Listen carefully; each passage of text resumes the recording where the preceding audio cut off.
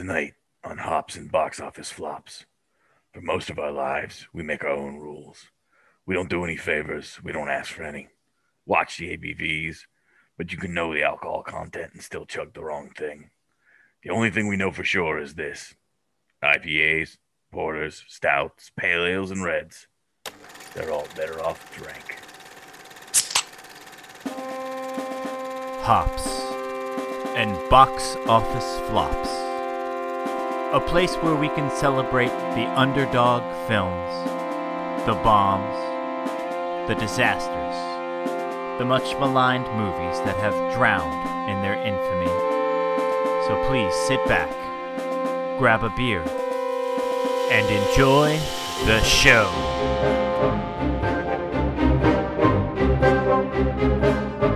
Welcome back. This is our 123rd episode of Hops and Box Office Flops, presented by Wabam Entertainment. That's WOBAM Entertainment.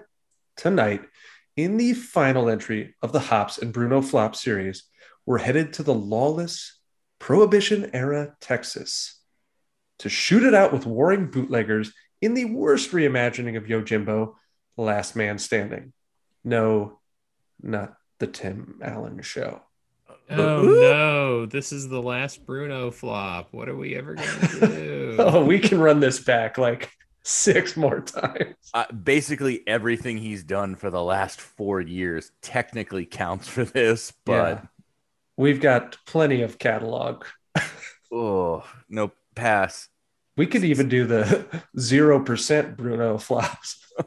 I don't hate myself enough, but we'll see.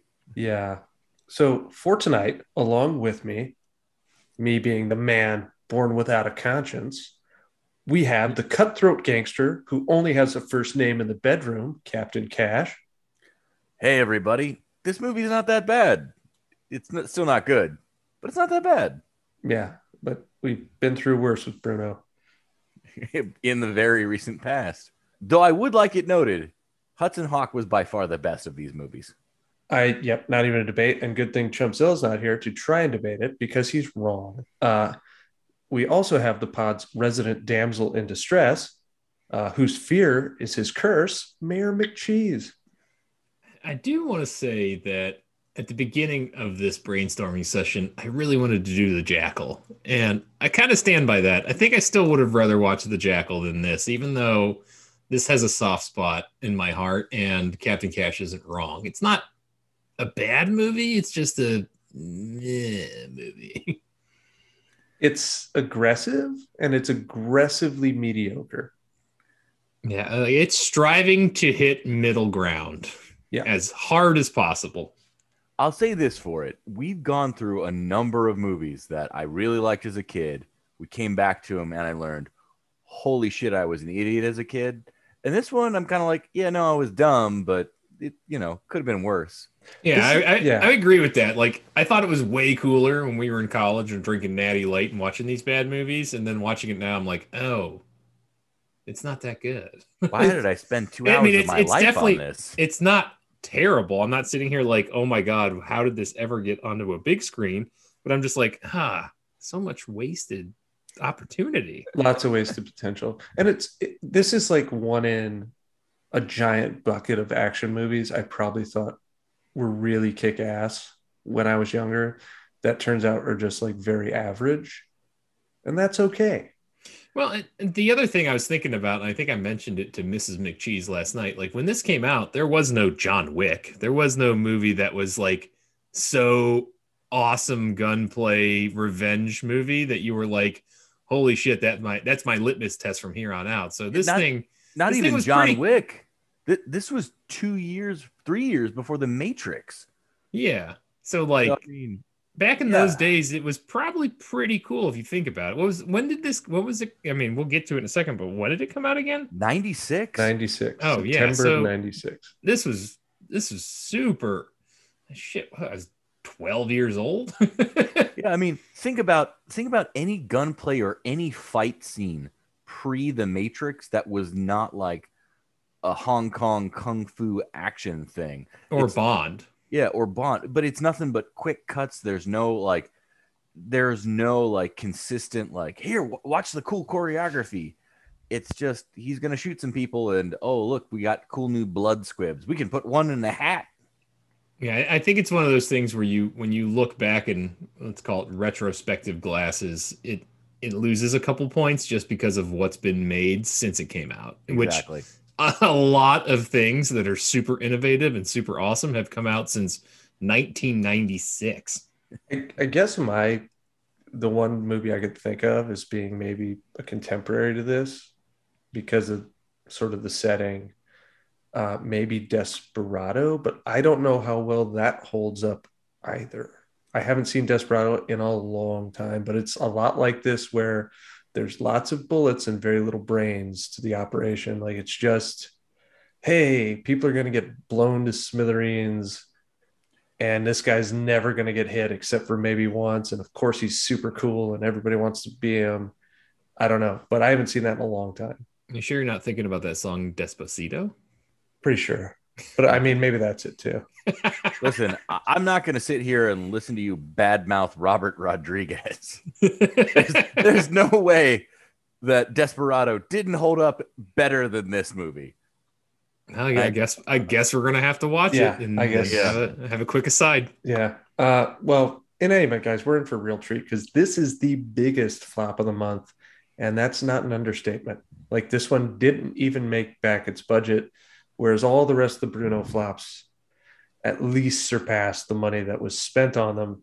Although, of course, when you total all that up, they were still probably not. I am very excited to hear how bad this did. Because again, it did very poorly. It was one of the largest flops at the time. Like at the time, it might have been the largest flop ever, right? Yeah. So Points of Order, you can find the show on Facebook, Twitter, and Instagram at Hops and BO Flops. You can find myself when I'm not wandering around dusty ghost towns in Texas at WriterTLK on Twitter. Captain Cash, where can they find you? You can find me at CAPTCASH on most of your social media. And Mayor McCheese, when you're not hiding out in ice freezers to avoid Irish gangsters, where can they find you? Oh, I thought you were going to say the part where it's like a weird hot naked bath with Bruce Willis. I am at HBOF McCheese on the Twitter machine. Listen, I operate on the same level as both Bruce Willis and Nick Cage. I only engage in gunplay mid-coitus. Otherwise, I can't help you. The only way you can shoot the most straight is being fully naked. That's true. I use my, as an aiming device. What are those things called when they try to find water on land? Oh, divining rod. That's what I call it, in fact. The divining rod. It's your shooting divining rod when you're fully nude. I would say like him fighting, doing gunplay naked would be like an advantage because maybe they would come in, they're like, oh my God, put on some pants. But like literally nobody is able to get the jump on Bruce Willis in this movie. It helps that he has like 56 rounds per clip. Well, I mean, we're getting way ahead of ourselves, but some of these guys would be better if they would have thrown the gun at him instead of shooting. Or just jumped out the window. Ow! Did that kill me? No, but it hurt. Like hits him in the head long enough to daze him, and then they can get in the room. Yeah. I do think, and this is again jumping ahead, I think we get Willis's cheeks in this, right? Oh yeah, we get. Oh, there's some Bruno butt for sure. Yeah, you don't get full Bruno, but you get but you're moonlighting for sure. Nice. Oh yeah, 100%. Yeah, we definitely get Bruno's cheeks with his pre-Simple Jack haircut. Hey, the haircut's appropriate for the times. It's a 30s gangster, like Depression era, Prohibition era gangster haircut. I'm assuming you've done your research to know that he's a Dapper Dan man. The high-end, tight, awkward, angled buzz cut was what they did back in Prohibition era. Yeah. Listen, if you need to hide the fact your star is definitely losing all his hair, can I just recommend what I like to call the alt-right? Yeah, it's funny though, because then Walken shows up with like a plethora of hair, just like, fuck off, dude. I'm still rocking it up top. No chance. Both of those wigs are terrible, but Walken's might be worse because it's this weird orange thing. How did we not get the slow-mo? He gets out of the car in the dusty west and takes off his hat and does that like head shake thing where he unfurls his hair with his face scar. And you're like, oh man, Christopher Walken means business. Maybe he's born with it. Maybe it's Maybelline. Yeah. Maybe it's Jericho. Maybe it's burning an orphanage of millions of children. Yeah. No, he does it down here. It's burning an Oh, orphanage. sorry. I'm not as good as the gravelly voices you are. You're the voice guy. So Last Man Standing is free on Tubi. Again, this is not the Tim Allen show. Or not to be. Yeah. Or you can rent it for $2.99 across platforms. That brings us to beer. And tonight we were drinking Furious IPA from Surly Brewing Company. It pours a reddish amber color and carries a nearly Captain Cash approved 6.7 ABV.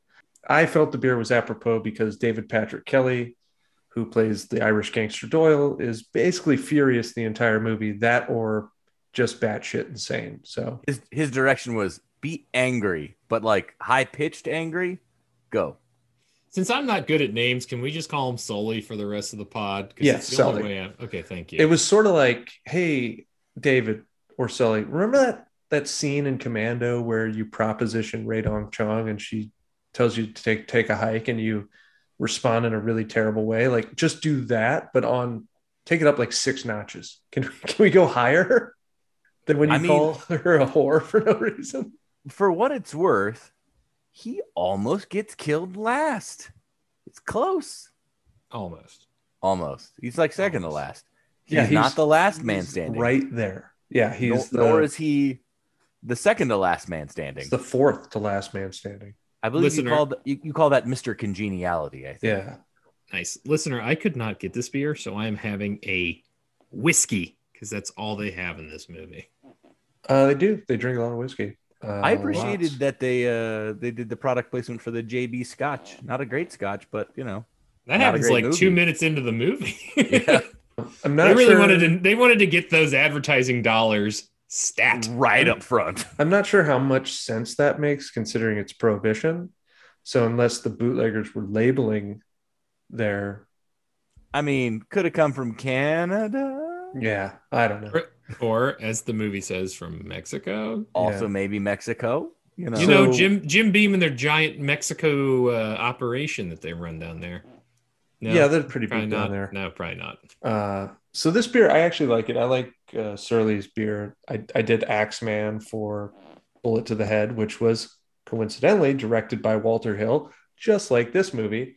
I would give this 2 bad movies. I drink this beer for 2 bad movies. It's not my favorite IPA. It feels a little dry. a dry PA, you're saying? Yeah. Very nice. Surly makes good beers. So as I said, Walter Hill, he's back. Welcome back, Walter. We love you. Even though this is not your finest work. And I said, Walter Hill, Bullet to the Head. Of course, The Warriors. David Patrick Kelly, big part of The Warriors. 48 Hours. He's a good director. This was unfortunate for him because it's not that the movie's terrible. It's that it did so terribly at the box office. Controversial opinion. I like this better than I like Bullet to the Head. I'm not sure that's super controversial, but I would disagree. I'd put them kind of in the same. But yeah, they're both like like average action movies. One of them has axe fighting though. That's Yeah. a good point. they're kind of in the same camp, if you will. So let's get to the cast because it's friggin' stacked, which is tragic because I just don't feel like a lot of these guys have a lot to do. And we'll talk a little bit about that later and why that is. But you've got Bruce Bruno Willis as John Smith. You've got Bruce, one of the Hateful Eight, Dern as Sheriff Ed Galt. David, this is my week off, Sully.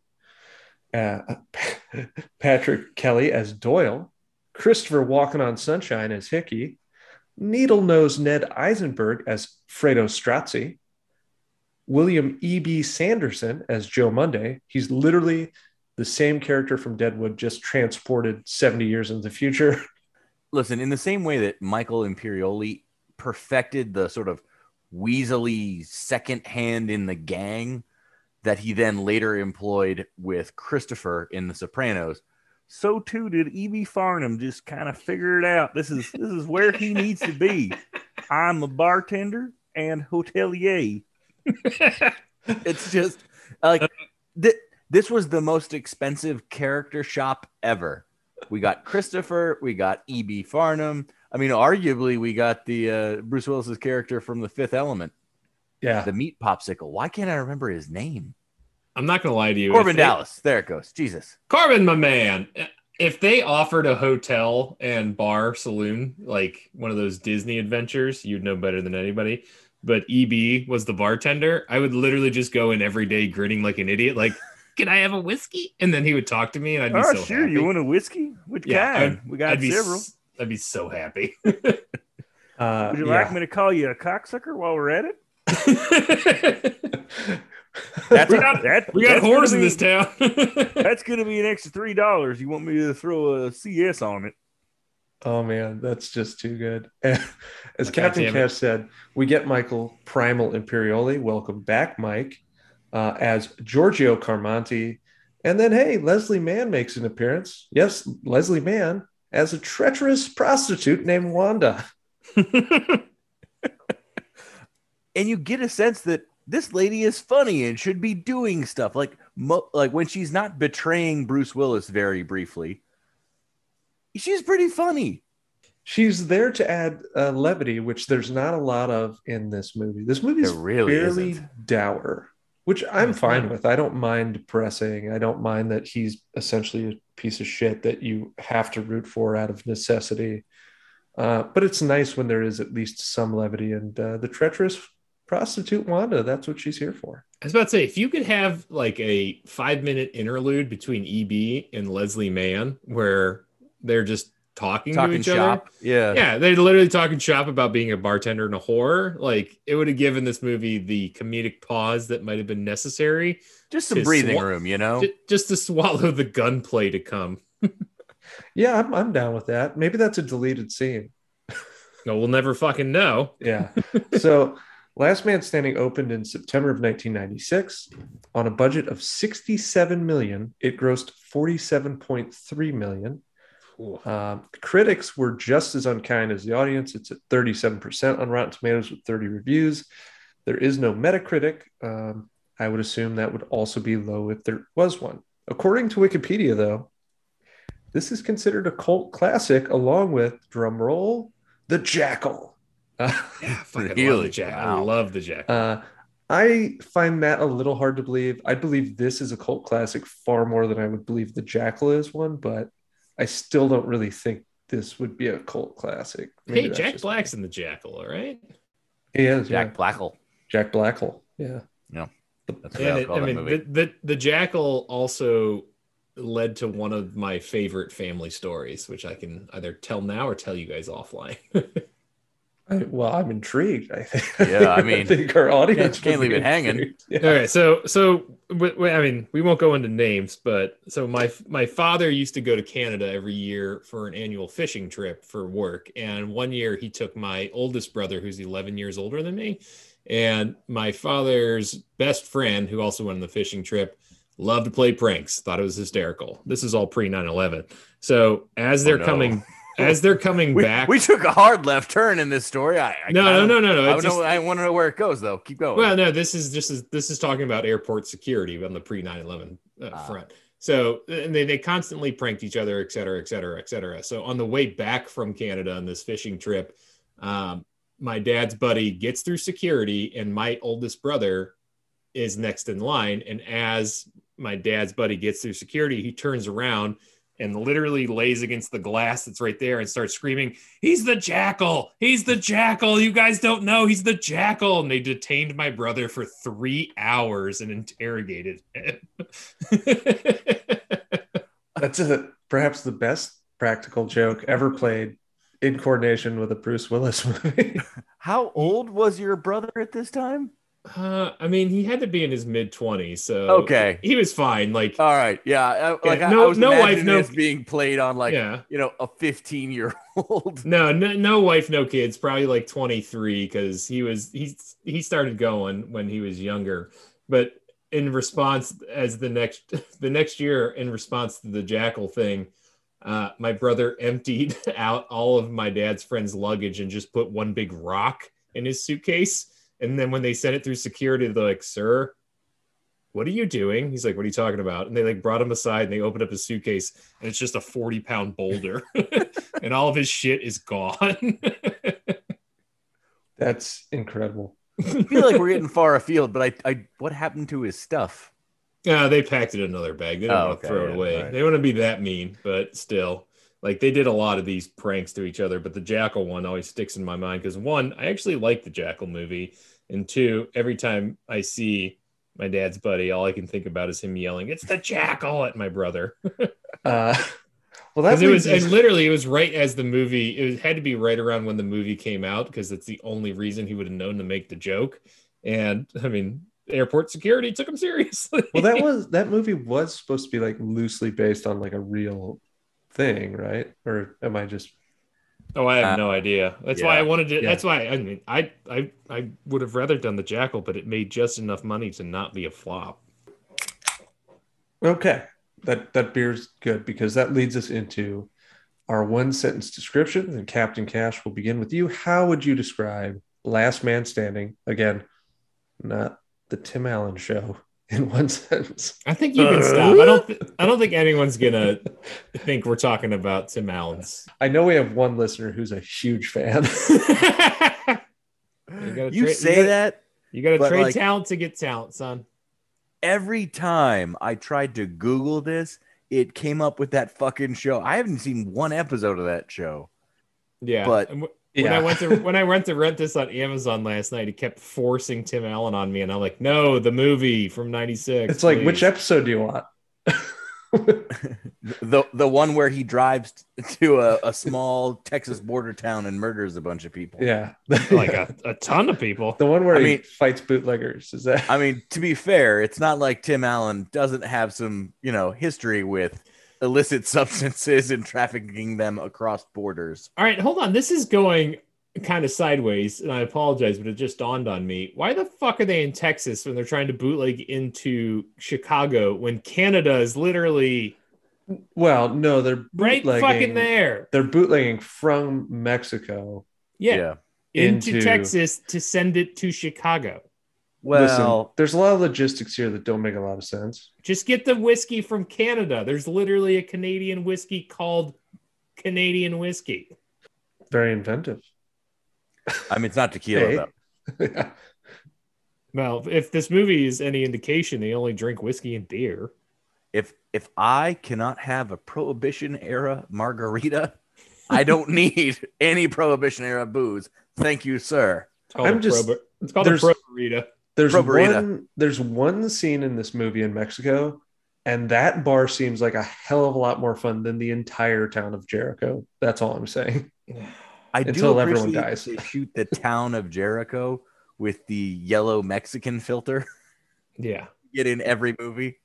You want to give it that like dirt sepia tone, like not quite sepia, more of the yellow gradient, but still in the same realm. Let's go with that. That's how you know you're sort of, south of the border ish, but maybe not.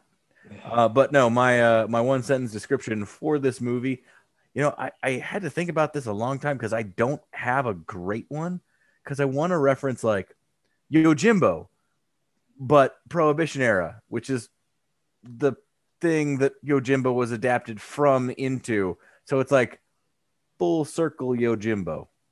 Indeed, yeah. Which is why I thought you'd go for the easy one, Yo Bruno. Yo Bruno. My longer one would be when a man with no name crosses paths with warring gangs in Jericho, Texas, nobody is safe, including logic and the viewer.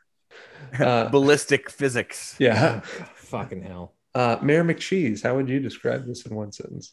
I know I've been on a hiatus, and I think the last pod I was on was Die Hard, right?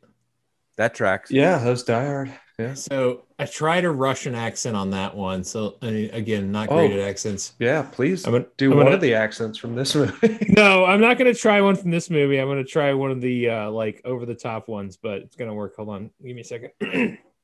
Man, see? Where'd they steer our plot? See? Man. Nailed it. Yeah, I mean that was an accent. So I guess we should maybe clarify because if you're not familiar with Yojimbo, which was directed by Akira Kurosawa, that was Starring the great Toshiro Mifune. that was adapted from a 1929 novel, which hopefully Captain Cash doesn't know the title of, because technically it's one of the trivia questions, but maybe he does. But then they made A Fistful of Dollars, which was a spaghetti western produced in Italy, which did not get permission from Kurosawa to replicate his film. This movie actually did. He gave it his blessing, and it's also why he receives a story credit in the film. Yeah. So if you haven't seen Yojimbo, I would highly recommend it. I'd highly recommend A Fistful of Dollars as well. I think each of these movies that have adapted this story all have their own merits. Well, I will say the Yojimbo thing is interesting because in Yojimbo, it's very much like a whiskey thing. Well, it's not whiskey, it's sake, but whatever. Like the alcohol plays a bigger part of why there is a gang situation. So from that perspective, I thought it was interesting. And this movie, which we're going to get into the plot right now after I give you IMDb's one sentence, which is a drifting gunslinger for hire finds himself in the middle of an ongoing war between the Irish and Italian mafia in a Prohibition-era ghost town, which, yes, that's the movie. Yeah, that's it. So let's get into the entire plot. John Smith is on his way to Mexico, fleeing the U.S. before he can be arrested for a crime they never mention. That's one of many things in this movie that is just, hey, this is happening because it needs to happen. Well, whatever. He's the man with no name. He's a gunslinger. Let's move on.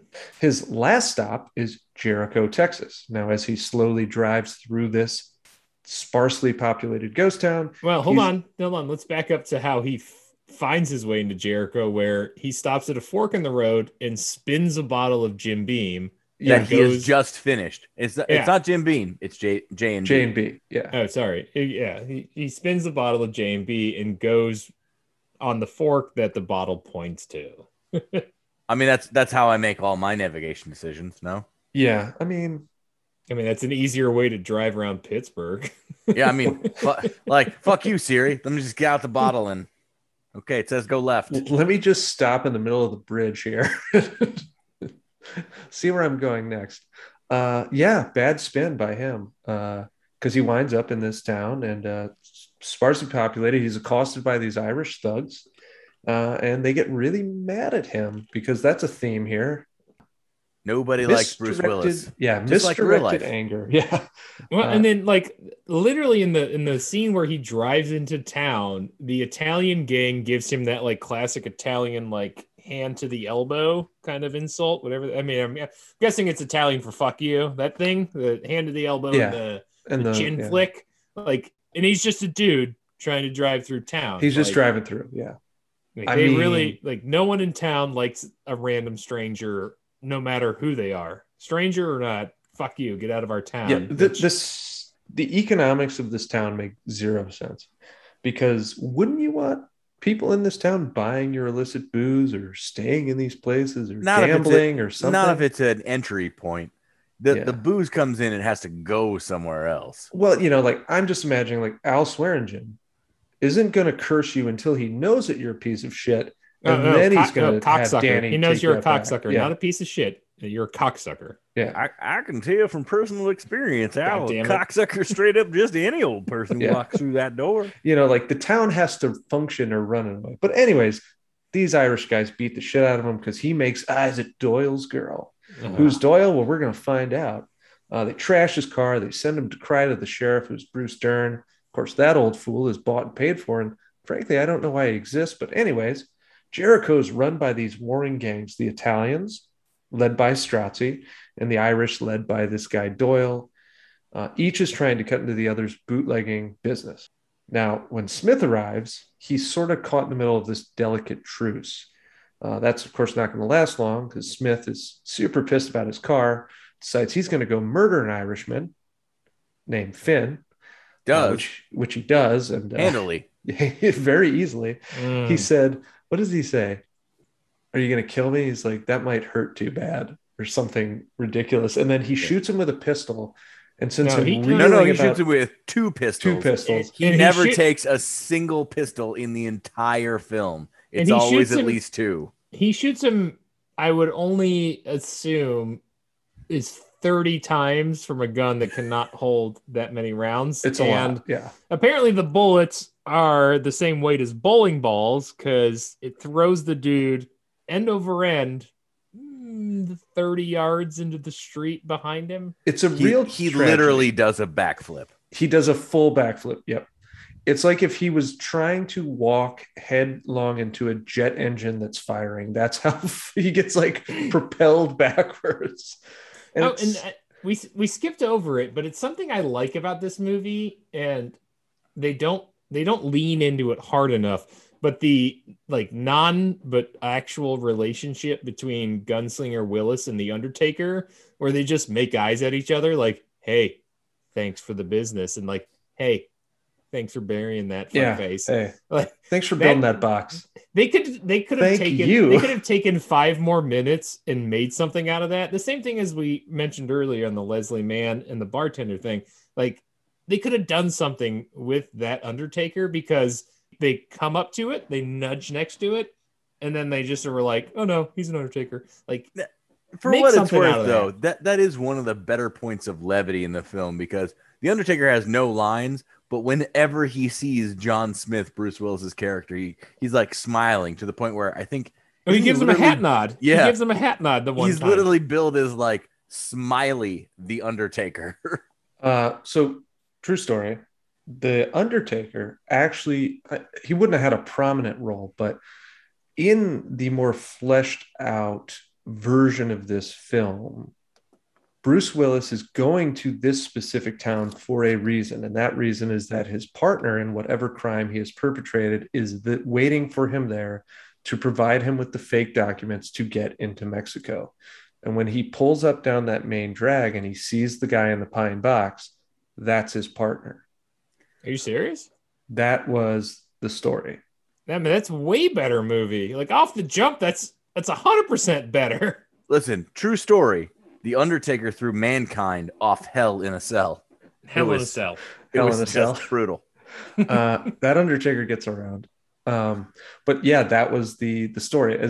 And we're going to get to a question about the director's cut, but this movie is a movie that was hacked to bits, and that's why as I go through this plot, a lot of it doesn't particularly make a lot of sense, because there's like 30 minutes of connective tissue that are just not here anymore. Well, let's just hit the high notes. Yeah.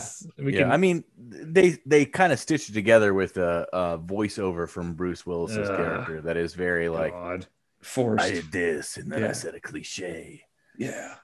I'm here to make some money, and I can do that by double and triple and So- quadruple crossing these people. Before I Rare quintuple cross. before I restart the plot, I am curious, how much better is the movie if EB is the narrator?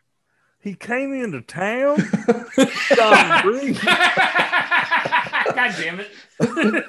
He had one of them haircuts that looked like a gentleman who was clearly losing the fight against male pattern baldness, but he was giving it hell. I don't know if I can continue on tonight. I think I'm done. I think you guys can do the rest of the pod without me.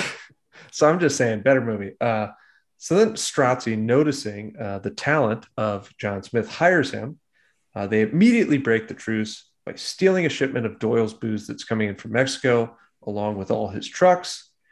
There's a gunfight sex scene that happens somewhere in here, which we'll address later. I promise. Gunfight sex scene. Yeah. Cheeks. I promise we'll talk about Bruce Willis's ass later. I think we already did once, but we'll definitely circle back to it. Listen, I'm always in for moonlighting. Brief pause. So when we're introduced to Christopher from The Sopranos, I don't know him as anything else. He's Strozzi's cousin or whatever, but he's the second in command because he's hold on. What's his dumb name so we can just refer to it as that? His name is Giorgio Carmonti. Giorgio. It's Giorgio. They call him Giorgio in the movie. Yeah. So when Giorgio is like the son or the cousin or the nephew of somebody important in Chicago. Whatever. So he's effectively the right hand or the second in command of the Italians. Gets really pissed off that they've hired Bruce Willis because Bruce Willis has murdered, I think it's at least 3 of the Irish gang. He's like, "You're going to fuck up the truce." And I remember as a kid watching this and going, this guy's a weasel and he sucks and he's a coward. But as I'm watching it again as an adult, I'm like, wait a minute. He's kind of got a point. He's kind of not wrong about Bruce Willis.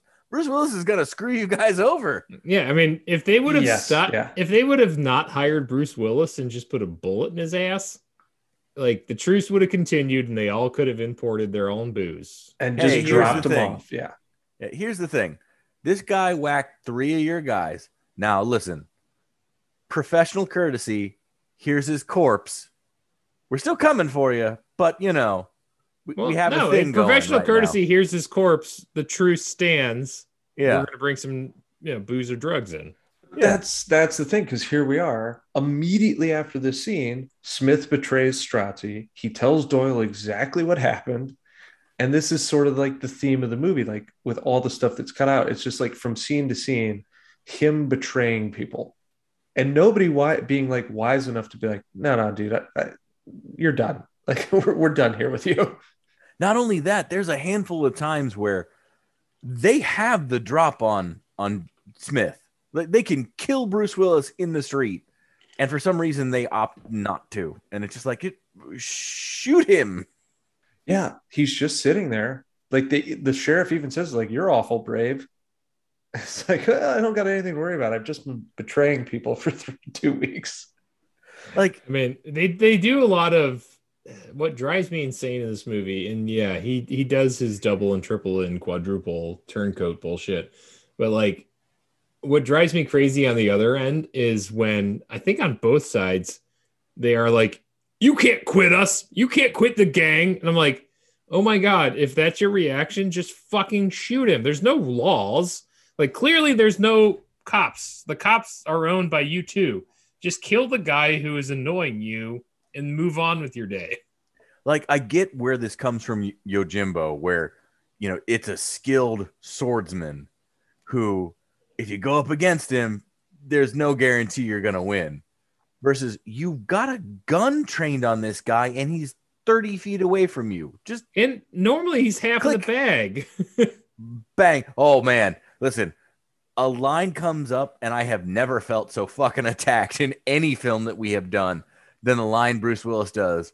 I decided I'd dry out. Didn't have a drink for 2 days. That's pretty good for me. What are you trying to say, Bruce Willis? I'm in a pandemic right now.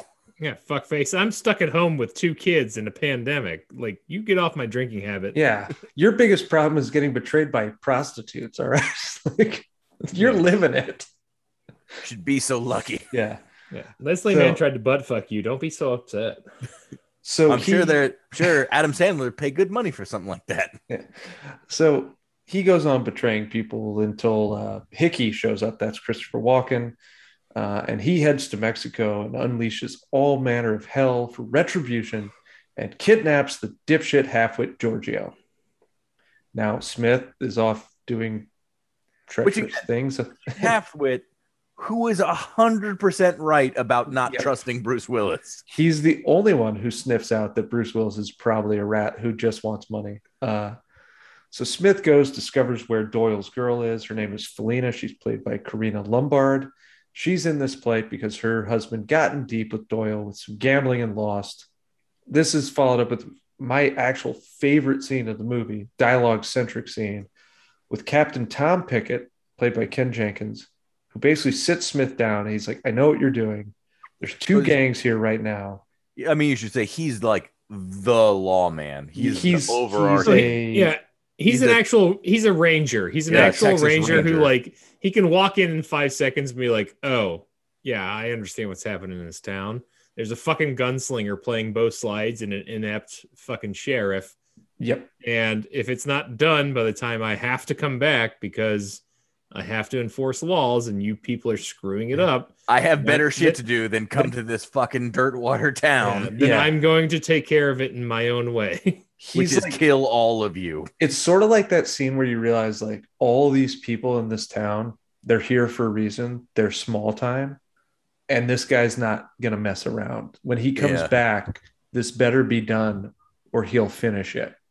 Like, he's going to come back with a bunch of shooters. He's going to come back with a bunch of actual bad shooters. And if they haven't figured out their own shit, then the law is going to figure it out for him. It's my favorite scene in the movie. It is probably the best scene because he's the only person who, well, he has a short role, but he nails it, and he nails it in a way that is accurate for the time and for the movie. And there's And not a it lot does of a fluff good and job bullshit. of it does a good job of raising the stakes. Well, and like at that point, you're like, oh shit, the adults are in the room now. here's the thing, they did that right, which they had somebody on board who knew that like that had to happen. How did that not get applied to the rest of the movie? Well, yeah, and I don't know. But anyways, back to Hickey. He's got Giorgio. They're going to trade him for their trucks. And then at the handoff, they discover Strozzi has kidnapped Felina. So this is just kicking the can down the road. What really gets the plot moving, because Smith is still like sort of a unethical piece of garbage. He's just trying to play both sides for money, is when this girl, Lucy, who's Strozzi's girl, shows up all mangled. They've cut her ear off. She got lippy. Which that was some gross makeup work, man. Yeah. That's appropriately like, whoa. It was that was pretty not good. bad. That was pretty good. That was not bad. Yeah, and I didn't really mention her earlier in the plot, but she's another one who understands basically what he's there for. She's not an idiot. She's wise to what he's doing. She just knows that Strozzi sucks, and she's cool with it. Like, And I mean, Bruce Willis Yeah. does sleep with her because Bruce Willis is the best OC character in this Yojimbo fanfic. Do not copy. yeah, and then of course we get our obligatory weapons check scene, which is very like this happens in The Punisher.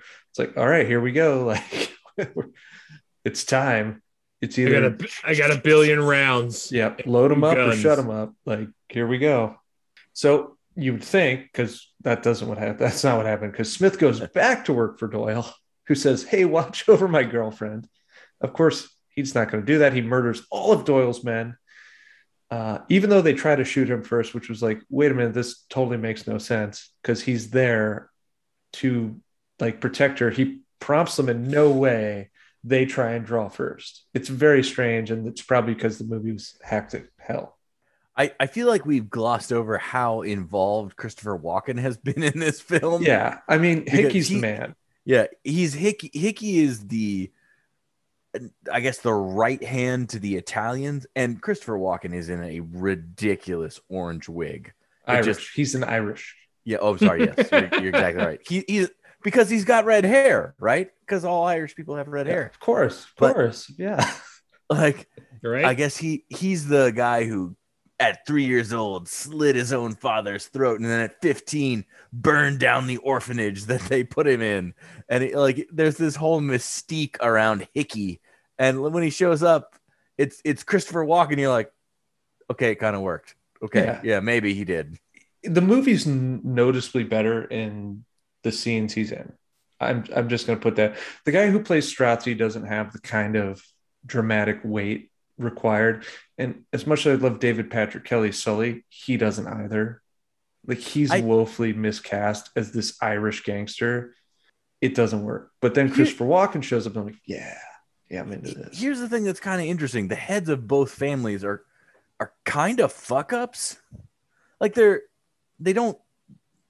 not like they're overtly bad, but they're blinded by greed or their own thing. And it's their right hand men that are the ones that are the actual competent ones, Which or that at least actually effective. that actually Yeah. kind of tracks if you even go back to a lot of gang lore, but at least the competent, or at least the number one or the go-to guys represent properly the gangs that they are there for. Doyle does not seem to be anywhere near Irish, and Strozzi is such a caricature of an Italian that you're like, all right, I guess that's Yeah. Sure, why not? He likes pasta. Yeah. Like, if they applied the same caricature logic to Doyle would literally be like, "Ah, potatoes, the whiskey." potatoes. Yeah. Honestly, I'm much more here for that than I am for just not trying at all. So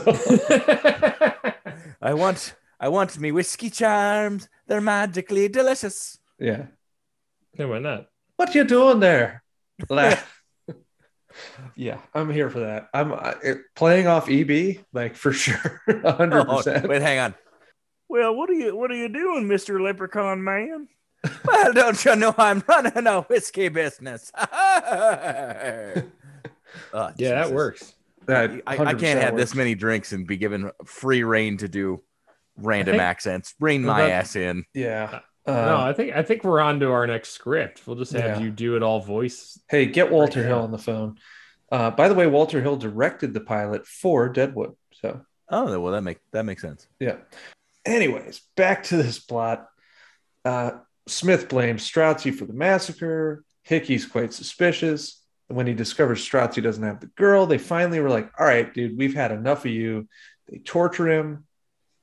And They worked again, him over pretty good. Why Again, don't they just shoot him? I Yeah, don't I mean, understand. They could have taken care of a lot of problem by shooting him at several moments in this movie. I feel, but it's because they don't know where Felina is or wherever, right?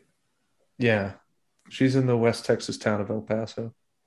Isn't that Felina, the song from in the last episode of Breaking Bad? I once knew a girl named Felina.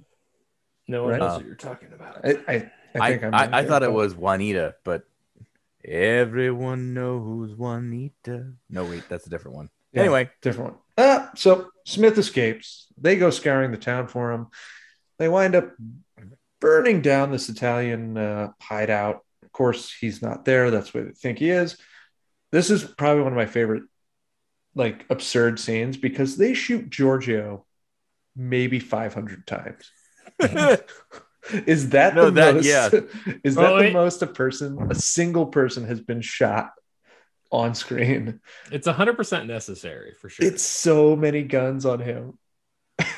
They don't even show him because he would literally be gone. He'd be vaporized. all right. Who do you think does the best Chris Walken? Because what we need is Chris Walken doing the I want every gun on that man.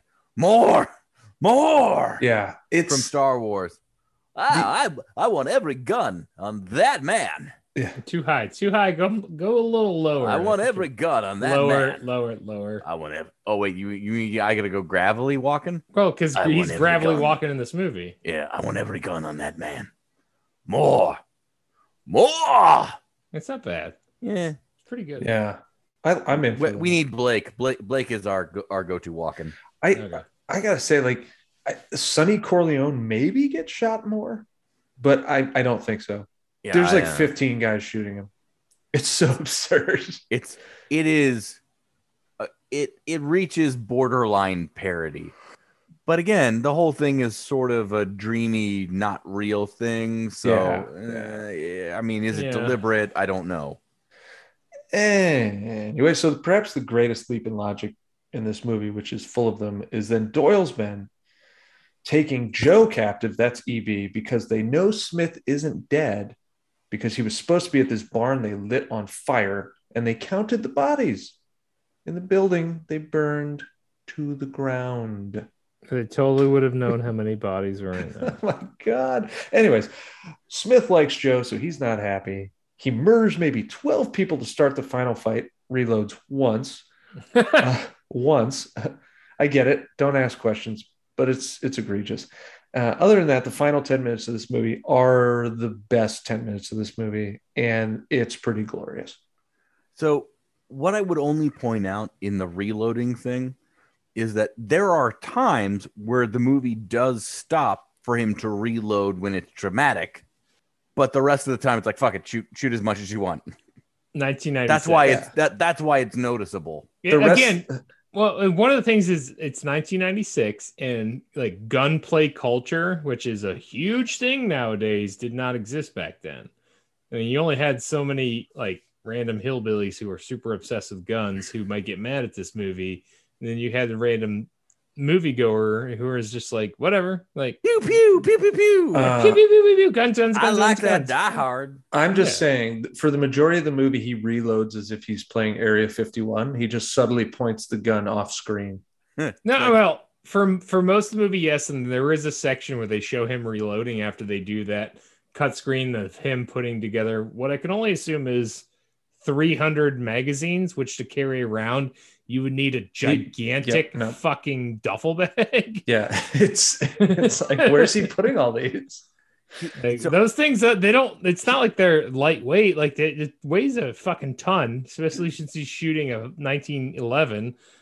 So, I mean, Same gun pick your- as the Punisher. well, in pick the your Punisher poison. movie, Do you 2004. just want to ignore the fact that gun physics don't exist, or do you want to have Bruce Willis go through the nonsense of reloading? Is gun physics different than regular physics, or Yeah, it's just physics that's related just to guns. physics Uh, applied to guns? All right, come on. Yeah. So, anyways, then we finally have our standoff with Hickey, who pulls the same shtick he pulled in Mexico, which is awesome in Mexico. You don't Uh, seem like the kind of guy. You're gonna shoot an Guy in the unarmed guy in the back. Of course, he wins the draw, I've and done then worse. Hickey's body is clutching the wrong gun because the Tommy gun he uses throughout the movie he drops at the beginning of the scene, and then they show him dead with it, and that's because, folks, they shot 2 death scenes for Hickey, and then they screwed up the editing. He drives off into the sunset. The end, which brings us last man standing. How many beers are required? McCheese. I mean, it clocks in at like what, an hour 40? It's an Not hour and too long. 40 minutes. Yep. And that's with credits. It literally ends at 1:35. Okay. I mean, normally I would give it like a 3. I'm not going to categorize them as pain or enjoyment beers. Again, I like this movie has a weird spot in my heart because I liked it a lot back when we were in college, but now it just doesn't hold up. So I'd say 3 beers, 30 minutes per beer. Yeah, 3 to 4 beers. I'm not going to label them enjoyment or pain beers. Yeah, no, that tracks. Yeah, that's fair. I'd call that 3 too. I'm in the same wheelhouse. It's not great and it's not bad, and as long as I'm having a couple drinks and kind of hanging out, yeah, whatever. I don't regret the time I spent watching this movie, and maybe I'd feel differently if I had to pay money to watch it, like I have some of the movies we watched. But you know, I was more bummed out that like I rewatched it. I was like, oh man, I thought this used to be so cool. And it's just not that good anymore. But then again, like we talked about at the beginning of the pod, you're comparing it to everything since then, which is not really fair if you think about it. I mean, I do that with a lot of action movies now, like that just don't hold up. But I'd say 3, and it's like 1.5 pain beers and 1.5 enjoyment beers. I like elements. I'd agree of the with movie. that. I mean, that's a good split considering that like this could have been way better if they gave it a little more effort, but it's not fucking atrocious. Well, everything I don't like about the movie is the plot. So it's like I love walking in it. I think it's miscast in a lot of ways, and we can talk about that after our first break. But yeah, 1.5 pain, 1.5 enjoyment.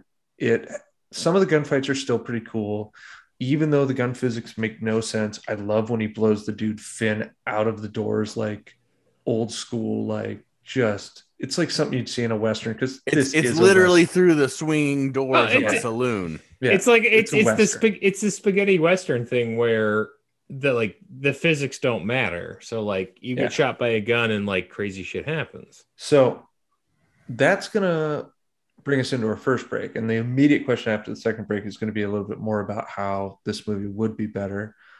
So let's hear from our beer bros over at Hop Nation USA.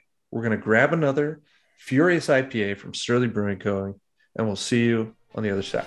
Hey everyone, this is Steve. And this is Adam, And we're part of the Hop Nation USA podcast. Pittsburgh's #3 craft beer podcast. Join us every Friday for new beer reviews. We'll talk about the news, history, and homebrewing. Plus, we'll sit down with the best brewers and industry personalities that'll have us. So whether you're a casual drinker, a hazy boy hophead, Or even if you're a whale hunting cellar hoarder. just search Hop Nation USA on Apple, Spotify, or your favorite podcatcher and join the nation.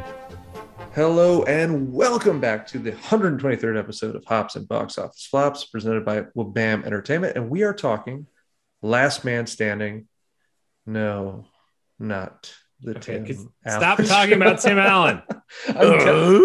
What? Hey, neighborito. More power. Christ. Yeah. God damn it. Hey, Tim Allen. neighbor.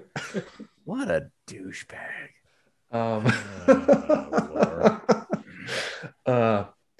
Yep. So we're talking Last Man Standing, the 1996 Bruce Willis Prohibition era gangster film set in Jericho, Texas, and directed by the great Walter Hill. my first question, and we've talked about this a little bit as the pod's gone on, that Walter Hill's original cut of this movie was over 2 hours long. And some of that scrap footage can actually be seen in the trailers and other promotional materials.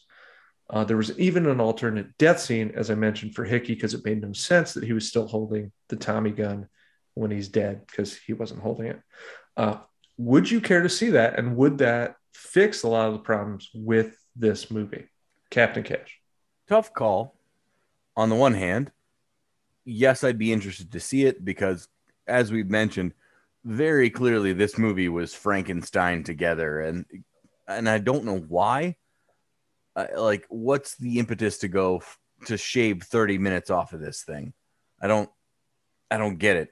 I mean, maybe 1996 it was different. Yeah, and release time. Here's the thing: I found nothing about why this got cut studio meddling. I found nothing. Like, you could even say, like, oh, well, you could have more show times, but at 2 hours versus an hour 40 or 2:05 to an hour 40, like, that's not a big deal. Slap, like, yeah, but you're never going to find a lot of Yeah. solid data from 1996 about how people made decisions on movies. But it's weird because some movies we do, there's so much information about why that movie was cut to hell, and there's nothing out there about what happened, why it happened, and where the director's cut is. Yeah, I mean, it could be one of those things where the studio was like, hey, if we shave off 30 minutes, we can squeeze in a whole nother showing every night because you can only see it in theaters. And that's how they believed they were going to achieve more money or some nonsense like that. I mean, I have no idea. I don't know why you wouldn't at least retain the director's cut. Like, that is a back end dollar producer to give to fans. Like, yeah, I mean, I hear that, but 96, that shit didn't exist then. No, that's also true. It's like my bigger question for, yeah, like, from a what happened here financially. This movie doesn't seem like it should have been that expensive to film. Well, the original budget was 40. Okay. So whatever we all know Bruce demands 25. Whatever troubles were going on behind the scenes, the budget ballooned. I imagine extended shooting schedules. That means locations. Obviously, they reshot the ending, amongst other things. So, yeah. I was about to say, the cast isn't cheap. You have a fairly expensive cast here. I mean, I hear it, but it's 96. I mean, Bruce Dern has always been pretty big, but he was always kind of a character actor. EB wasn't EB Farnham by then. Willis was the biggest name. Well, Walken. You have to imagine Walken wasn't small time, decent obviously. amount, and then you're paying them for the extra time. But yeah, I mean, I'd love to see it if it exists somewhere. I'm always down. I'm the director's cut guy, and if a movie is obviously troubled, I'd rather see the director's cut. Like, if the movie has clear problems with all the stuff you took out, I'd like to see maybe if it works better if you didn't do that. Obviously, there's examples where the movie works excellently when they cut it down, and it doesn't work as well with the stuff. Mallrats, man. Yeah, listen, I love Kevin Smith, but that was one time executive meddling really worked out. Yeah, and I think it goes both ways, obviously, but I'm always down to watch a director's cut. Now, sometimes it's just bullshit that they do, like the Baywatch director's cut, and it's like one extra thing, and it's like, this is bullshit. Like, this isn't a director's that was cut. the cancer of the unrated cut. Thanks for nothing, American Pie. Yeah. So, best shootout or action scene? Maybe we'll be unanimous here. McCheese, we'll start with you. Well, I mean, now that you say we're unanimous, I want you to go first. I'll go first. That's fine. I'd say the end because the last 10 minutes of the movie are incredible, but I'm going to go with Hickey in Mexico, where he essentially walks into the Mexican bar, pulls out the Tommy gun, mows down a bunch of Mexican federales, and then does the you wouldn't shoot an unarmed guy in the back bit and shoots the guy square in the head. Make you play. And just takes Giorgio, the half-wit, out of there, and it's incredible. Yeah, I'm trying to figure out, like, if there's anything in this movie that stands out more than the rest of the movie. I mean, obviously everything with Walken is great. I mean, there's nothing that like I want to label as the best quote unquote action scene. I mean, I do appreciate where they finally make Bruce Willis start reloading his fucking gun. That's nice. So they can, Honestly, keep it somewhat true to how you would have to operate in the real world. I'd give it to the opener though. Like when That- Bruce Willis it's a strong blows one. away whatever it is. When he hits that ass bag with a cannonball, Yeah, exactly. Yeah, When he does like a backflip out the door. I mean, that's there is like, a bit of whoa. there is a bit of catharsis there where you're like, this dude is just trying to drive through your town, and you have a bunch of hoods that fuck with him, and then instead of just being like, I need a new tire, it murders the same guy. I do like that angle. He hits him with the same cannonball the Ninja Turtles hit the guy with in Ninja Turtles 3. Essentially, yeah. I actually really like that, and it's very reminiscent of a scene they used later in The Punisher when he goes and steals all Howard Saint's money. Well, he doesn't steal; he just dumps it out the window, and he gets the two guys in the lobby. yeah. I love it. I really like that scene. Just like I was about to say- who's got the better draw, which to me is like, if you make an Old West movie, you have to have the scene where who's the better gun, who's got the better gun, who's the Yeah. faster guy. Listen, and we're never gonna do this on the pod because it did so fucking well. But Tombstone perfected that. Oh, 4 years 100%. earlier, Yeah. when Val Kilmer goes and like draws the guns as fast as blinking, you're like, oh my god, wow, okay, Yeah. no, I get it. When he We meets should start Johnny doing- Ringo in the woods. We could start doing good movies on the pod and just abandon the whole flops thing. Listen, that's not the No. worst heard. That's Damn not the it. worst plan I've ever heard. Yeah. Listen, we've had a lot of good times talking about bad movies. Now, would I like to talk about good movies? Certainly. But people like bad movies. Hops and hits, Yeah. hits and hops. No, we can definitely come hit with to something the on hop. that. Big question. Is this the most absurd action movie we've seen in terms of blatant disregard for reloading? I'm going to go no. No, Well, I need to think. Like, what else have we done? I mean, we've done a handful on this that made mean, me we super We did mad. Face Off. yeah. Well, you Face guys Off. honestly have to remember that I don't remember a lot of Face Off since I fell asleep during that. Oh, 'Cause I took sleepy. Your face off. Because we took your face off. Yeah. I'm just trying to think of that there is a movie that reloading doesn't exist as I mean, much as it this. certainly did not exist in The Long Kiss Goodnight. So Oh, yeah. Well, I mean, I think there was a I period. still like that movie. I don't care. There's definitely a period in Hollywood where reloading was more of a suggestion and not like, oh, the actual public realizes that guns have capacity. I'm 100% going with Face Off because Face Off is a better movie than this, obviously. The action scenes are just better. The gun But- noises are probably worse because it But was the action scenes just don't give a shit about being realistic in the slightest. So Face Off. Literally, you could have just had the whole gun scenes overlaid with people going pew pew pew pew pew pew pew pew pew pew. they're playing laser Bang, tag. bang, bang, bang, bang bang, bang bang, bang bang bang bang bang Yeah. bang. Wait, give me the bang bang cut. Do you think we could make some money on refilming Face Off, but it's just us instead of gunshots? It's just us going bang bang bang Bang, bang bang, bang bang. bang bang bang bang. If we really commit to doing that thing where Travolta just touches people's faces, like we have those sentimental scenes, God damn it! I think we make money. No, I don't want to. I don't okay. want to redo the whole movie. I just want to redo the audio when they're shooting the gun. Oh no, we got to have the face touching. Okay, thing. listen. We can have the. I think face that's touching. more of a you thing and not the group thing. We can have the face touching, but it has to play like a greasy sound effect when he does it. Like like when or like when you like are doing your squeegeeing your windshield, like a, Yeah, exactly. so yeah, that would work. this is the most important question of the pod, I think, is who did it better, coitus gunfighting, Cage or Willis? No question, Cage. Cage Yeah. Cage managed to stay in the Stayed whole in, yeah. time. He was still performing the act of sex while murdering people, which is Willis. He kind of chickened out. He had to duck out. Yeah, he You did know? big tuck and roll out of out of the bed to Out of the shoot. sex. Got to tuck and roll out of the sex. That's just Meanwhile, Cage is like literally still going. listeners, if we Because sold- Nicolas Cage dedicates himself to a role. if we sold a shirt that was simply tuck and roll out of the sex, would you buy it, listeners? Let us know in the comments. I mean, it's got to be Cage for sure. It's Cage. It's It so can't not be much Cage. commitment, not only to being a respectful partner.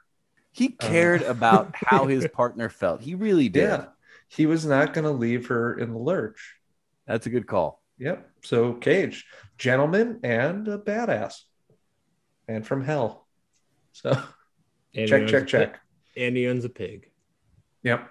My last question is, and we kind of talked about it. What is more offensive? Is it how hard the Italians tried to sound Italian, or how little the Irish tried to sound Irish? Well, they didn't actually try to sound Irish. I'm firmly in the latter. I think if you're not going to try at all, it's sort of disrespecting the craft of acting. And like, I'm trying to see if I can agree with you because Strassi is awful. The dude from The Sopranos, at least, is Italian, but like, But he's just playing himself. yeah, he's just being himself. He's just leading up to doing The Sopranos. Like, Yeah, this is warm up exactly. role. But like, everyone in the Irish gang is not fucking Irish. His I like how number their one guy Irish is Italian. I like how their Irish version was to make what's his face have red fucking hair. That was it. Walken got orange hair. Listen, I agree, but I would have allowed it to play out if we just got one scene where Doyle put a bunch of bottles on his fingers and went, Strozzi, come out and play. I mean, all the cast and crew is there, at least to do like an outtake scene. This Just is what one. we would have gotten Come with on. the director's cut. Jerks. Strozzi. And like they could even have done like a fake little ad. Like they could have done a good bunch of outtake scenes with like they do like a Sully, they do a Warriors. Like, Warriors it would have fit been 'cause enjoyable. It's a Walter Hill movie. So yeah, makes exactly. sense. So that is going to take us into our second break. And before we return with our Jericho Trivia Challenge, you're going to hear from our good buddies over at the Double Turn Podcast. Wrestling rules, y'all. We'll be right back. Hey, what's going on, everybody? I'm Boss Ross. And I'm the J-Man, and we're the Double Turn Podcast. Every Friday, we bring you the best in pro wrestling talk. Whether it's previews and reviews on pay-per-view events, discussing the hottest topics in pro wrestling, or bringing you a look back to some of the best matches and moments in history. We have it all for you. So check us out on Spotify, Apple Podcasts, Google Podcasts, and the Anchor app. And you can also give us a follow on Instagram at the Double Turn Podcast. And we will catch you on the flip side. Welcome back to the 123rd episode of Hops and Box Office Flops, presented by Wabam Entertainment. And we are on to the Jericho Trivia Challenge for Last Man Standing. Gentlemen, we have a standard 5-question multiple choice format quiz. To chime in, either stick with one of our stalwarts, farts and tarts, or I'm going to shoot an absorbent amount of bullets, or say, you want to die for a half-wit, or you shit heel. You shit heel. Probably my favorite David Patrick Kelly moment of the movie. That's, I think, maybe the biggest challenge of this film. There's not like a real good catchphrase out of any of it. There's no yippee-ki-yay, none of it. Like, if it had one line, like the closest you get is, you seem like the kind of fellow who would shoot an unarmed man in the back. Nope. And he's not the, hero per se. Yeah, but I don't think this is the kind of movie you're going to lean on for a one-liner. It'd be nice, but it's not what you're looking back at. Yeah, no, but it would help you remember it the way that Yippee-Ki-Yay does, or almost anything. For sure, yeah. There's just if there was something to because honestly, a lot of the movie's instantly forgettable because it's so convoluted. But we talked about that. So number one, in its opening weekend, Last Man Standing got trounced by this film. Is it A, The First Wives Club, Is it B, First Kid? Is it C, Tin Cup, future pod episode? Or is it D, Fly Away Home? I'm going to shoot. Captain Cash. I really wanted to be First Wives Club. It is. It was a total Hail Mary, but like, that's fantastic. I really wanted to answer Tin Cup since Tin Cup's mine, but I knew it was definitely not Tin Cup. Yeah, because I mean, it's on the pod later, so. All these movies would have trounced it, put it that way, because First Wives Club, it was its opening weekend. The other movies, what it the was fuck not. is First Wives Club? What is that about? Oh, dude, come on, man. It's exactly like it sounds. Yeah. Where you been? It's a bunch of ladies who. It's about a bunch of first wives? Wives, yeah. Yeah. Like their husbands have all gone on and they Why suck. are you two so into this movie? Because it's good. Oh, Christ. It made 18.9 million compared to Last Man's 7 million. Yikes. Plus, I'm pretty sure First Wives Club went on to like, it has a show, right? I think it does, yeah. Like, Like, but I mean, it's like I figured the two of you would know because you're so into it. It was like an enduring property. It was a very popular movie. Diane Keaton, Goldie Hawn, Bette Midler. Yeah. Maggie Smith is in it. Dude, it's legit. The Dame Maggie Smith, excuse Yeah. me. I don't mean to offend anybody. So 1-0, Anyway. Captain Cash. Oh yeah. Number 2, as we mentioned, this was a reimagining of Akira Kurosawa's Yojimbo, but that was also inspired by another work, which was Dashiell Hammett's novel of this name. Was it A, The Thin Man? Was it B, Nightmare Town? Was it C, Red Harvest? Or was it D, Blood Money? Farts and Tarts. Captain Cash. Red Harvest. That's correct. Yep. I couldn't remember what it was. I needed the multiple choice. Yeah. So Dashiell Hammett was actually a Pinkerton agent. And So you know he was a prick. So Red Harvest was sort of loosely based on his experiences as a Pinkerton. It also inspired the 1930 film Roadhouse Nights. This quiz is that like a sexier version of Roadhouse? I hope. It's like Baywatch Nights. There's vampires. Yeah. Yeah. I mean, my big question is, do we get to see Patrick Swayze's dick in Roadhouse Nights? I hope. This quiz seems unfair. These questions are for Captain Cash. Does his dick do sweaty Tai Chi? Of course. In sweats. Right. Yeah. Nice. His dick is wearing sweats doing Tai Chi. Number 3, it's 2-0. This actor, who'd worked with Hill before, was the director's choice to play Hickey. The studio chose Walken. Was it A, Michael Pere? Was it B, James Remar? Was it C, Willem Dafoe? Or was it D, William Sadler? I'm going to shoot. McCheese. I'm going to only go with Dafoe because I don't know who the other 3 are. Incorrect. It is not Willem Dafoe. Damn it. What could a 96 Defoe have done it? Yeah, 96 Defoe could have pulled for sure. Yeah. Who are my options left? Your remaining options are A, Michael Pere, B, James Remar, or D, William Sadler. I don't know if those are real people. So I know the director worked with Remar, and I'm pretty sure he worked with Sadler. And Sadler was on kind of like a late 90s, early 2000s. Is he a bad guy? Is he a good guy? I mean, he was the bad guy for Die Hard 2, which came out 6 years prior. Remar. Final answer. James Remar is correct. Because at that point, like, Sadler had kind of made the turn where he was no longer a full-on bad guy. He was just kind of asshole, but actually with a heart of gold. Yeah. For the record, Michael Pere played Tom Cody in Streets of Fire, which, listeners, if you haven't seen Streets of Fire, go watch Streets of Fire. Willem Dafoe played Raven in Streets of Fire, and William Sadler was Don in the movie Trespass with Ice-T, all obviously with our director, Walter Hill. Now, 2 bonus points available, McCheese, to get you right back in the game because it is 3-0. There's no way. 2 bonus points. Bring you right back in the game. If you can name the films and the characters that James Remar played in these Walter Hill movies, I'd settle for the movies if you can just name the movies. Oh, are you asking me? There's no fucking way. I Well, don't I'm know what you're asking both of talking you. about. Oh, no. This is Yeah, available to both of you. Maybe Captain Cash. I have no clue what you're talking about. Remar was in Warriors. He was in Warriors. Yep. Remar was in something else with him too, though. But I don't remember what it was.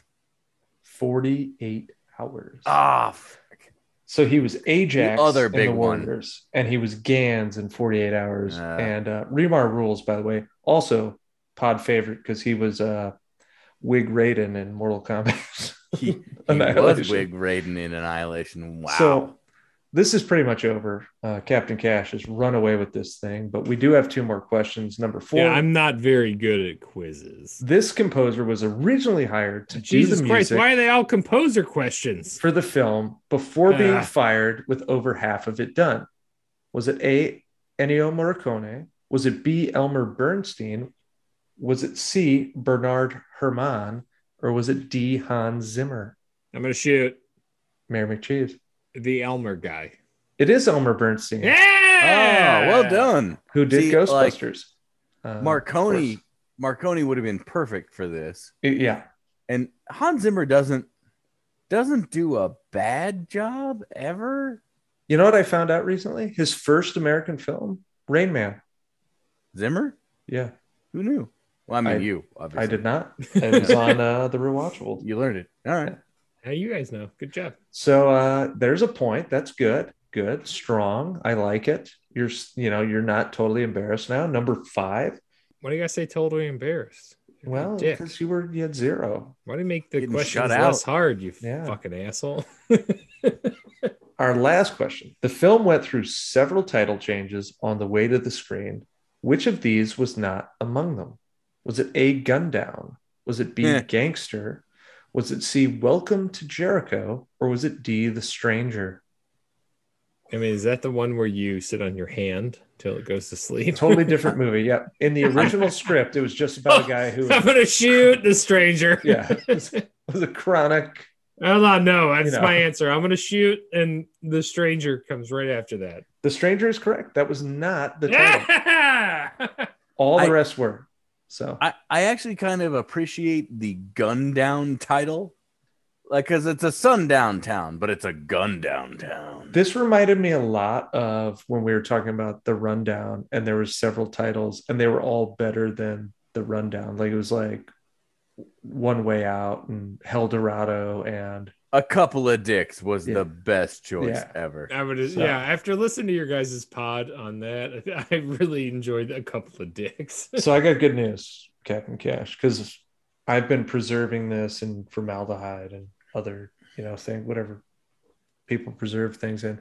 I have Lucy's ear for you, Strozzi's girl.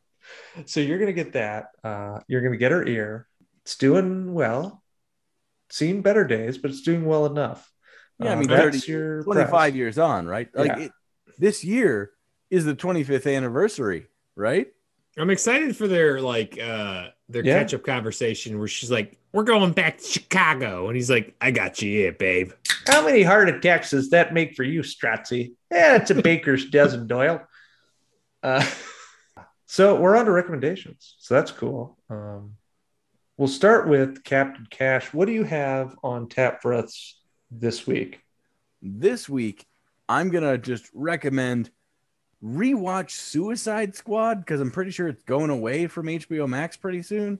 By the time you listen to this, it might already be gone. So you done fucked up. You should have watched that movie. Yeah. No, it'll still be there, but just for a couple of days. It was August 5th, right? So you get 30 days. Not sure. Either way. Yeah. So Gotta watch it. Yeah. But in less like recommending the same thing twice, I've really been enjoying a YouTube show called Caravan of Garbage, where it's just these two Aussies from Melbourne talking about like all kinds of just nerdy shit. It's very enjoyable. Do they talk about Caravan of Courage? No.